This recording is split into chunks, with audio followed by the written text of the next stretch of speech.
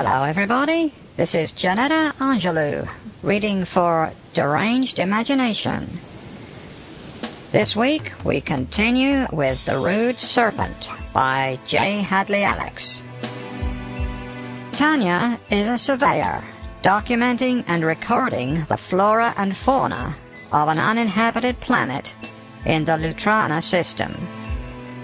Sunbathing at the lakeside, she remembers the reports of the only previous expedition to this planet, undertaken by the Third Puritans. The Rude Serpent by J. Hadley Alex. Episode 2.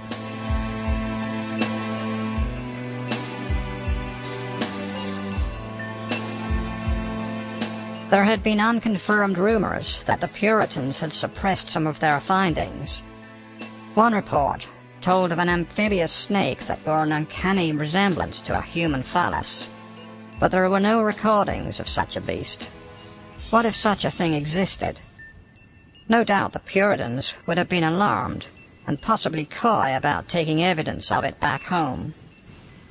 But such a shocking resemblance could be no more than coincidence. The Rude Serpent, as it had been dubbed, would no doubt be afraid of something as large and threatening as a human being.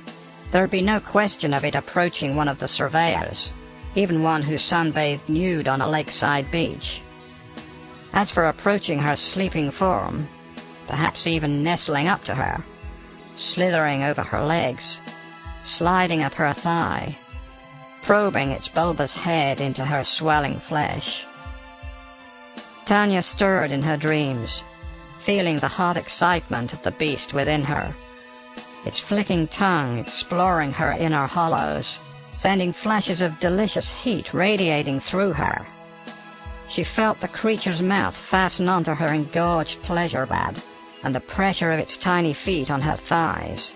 She bucked as she came, and the sharp rattle of the stones beneath her body woke her.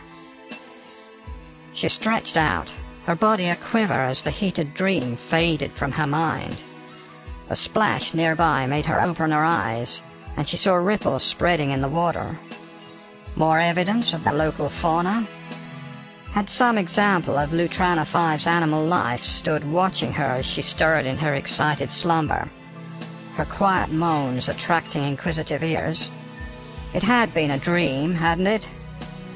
The fabled serpent had surely not ravished her in her sleep, to slither all but silent back into the depths whence it came. Tanya grinned and shook her head. Absurd. The enchantment of the lake, its setting at the forest edge, indeed the legends of the planet itself, had all contrived to stimulate her wild imaginings. She looked down at herself, felt the sun's heat on her sweat-prickled skin. She spread her legs, letting the cool breeze sweep across her, drying the threads of moisture streaking from her intimate crevice. One of the perils of working solo in such a place of such whispered reputation, was that one's imagination could be overactive, creating phantom happenings and wild speculation. Tanya stood, slipped into her lightweight uniform, then her boots, and shouldered her pack. Work to do, reports to make. No time to wonder if her dreams had any basis in reality. There was a task in hand, and she set about it. "Ferdy's in the next sector to yours," said Captain Johns, after Tanya made her belated contact. "I asked him to go and find you if you missed another report." "I'll call him up," said Tanya. No point in wasting his time, now that she had reported in. Although it would be good to talk to Ferdy Eunuch, the quiet man, who exuded hidden strength beneath his unassuming surface. Of all the men on the team, Tanya found Ferdy the most attractive, though he adhered to the team's non-fraternization rules to the letter. She clicked off her comm, letting it send her images and recordings on automatic. She'd done good work today, even capturing some long shots of the tiny birds as they hopped along the branches in the forest canopy. Now she wanted to relax. She dropped her pack on the soft scrub where the edge of the forest joined the beach, sat down and took off her boots. Her feet ached with the miles she'd walked, and she massaged them. The calm light on her pack still flickered as it continued its upload, and Tanya thought about calling Ferdy. It would be good to chat about anything but work. She peeled off her uniform and stretched out in the dappled sunlight, shielding her eyes as she gazed up toward the swaying leaves. She'd sleep well tonight, and here was as good as anywhere to pitch her bivvy. But often she didn't bother. Indeed, her little bivouac had not been out of her pack in 8 days and nights. The planet's climate was such that in this season the nights were warm, and there seemed no danger. More often than not, she'd curl up on the ground to wake refreshed and ready for the next day's work. "Hi, Tan, how are things going?" The sound of Ferdy Unick's voice was comforting and familiar. Tanya held the comm close to her ear. "Fine, Ferdy. Captain said you were going to call me, so I've saved you the trouble. Just procedure, you know. I don't think he was really worried." There was a pause. Then Ferdy went on, "Say, why don't we get together, as we're as good as neighbours right now?" Ferdy must have been well on with his survey if he thought he could take time out, but Tanya leapt at the idea. "Sure," she said. "What did you have in mind?" "I thought the day after tomorrow, maybe? After sunup? What's your position?" Tanya checked her locator and gave him the coordinates. Ferdy's voice came back over the comm. "You're practically on my patch. How about you come on over, say a mile west from where you are now?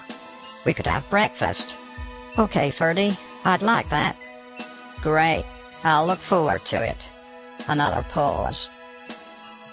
"And there's something I'd like to show you." Tanya grinned to herself, wondering if at last her fantasies were about to be realized. Would the cool, efficient, reserved Ferdy Unick declare his secret, undying love for her? Or maybe he'd just found some odd things in his survey. "There's some amazing things in this sector," he continued, suddenly bright. "What's it like with you?" Tanya sighed, banishing her fantasies. "One or two peculiarities," she said, going into surveyor mode. Then she thought of the serpent. Maybe Ferdy had found something like it. "And some weird stuff," she continued. "Not that I've anything much to report." "Me neither," said Ferdy. "But we can compare notes tomorrow. Have a good night, Tan." They signed off, and Tanya settled back to enjoy the last rays of the sun. Breakfast with Ferdy was something to look forward to, even if he only wanted a torch shop. After only a week into a solo, she always craved human companionship.